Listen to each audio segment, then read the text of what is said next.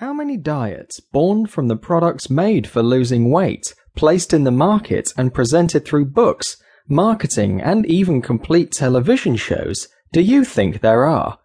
The answer is simple: more.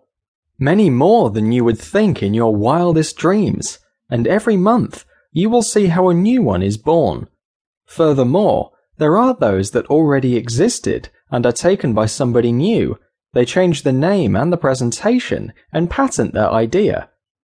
Regardless of what your favorite diet is, this book is not made to measure their performance and give you the complete and absolute right answer.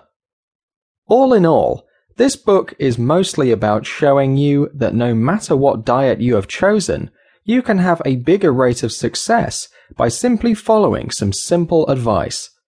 The products here mentioned should not be considered as food supplements to be used at the same time. On the contrary, these are only products to complement your dietary plan, and I invite you to know more about them. Some of them may not be recommended for you because of your diet. Some others will give you the chance to reach your desired weight faster and be able to maintain it.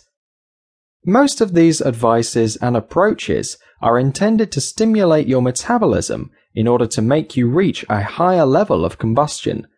It is not recommended to use all these methods at once, since the result might have a negative impact on your health because your metabolism would work at such a fast pace that it could endanger your circulation.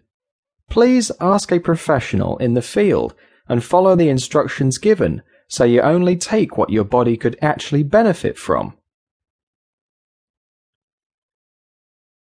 Accelerating your metabolic rate, the key to success. Wikipedia.de established the following information regarding the metabolic rate. The metabolic rate is a variable commonly used in zoology. It shows the energy expenditure per unit in an organism. It can calculate the output of energy that an organism presents in calories, which can only be determined as a fraction of the energy expenditure that is released as heat. The energy expenditure, or the total revenue, is understood in the field of physiology, especially in ecophysiology, as the amount of energy per unit of time needed by a living being to maintain all processes working correctly. The energy expenditure is calculated as the base metabolism rate and the work an organism does. When it comes to estimating the work factor, it is important to consider the severity of the physical work.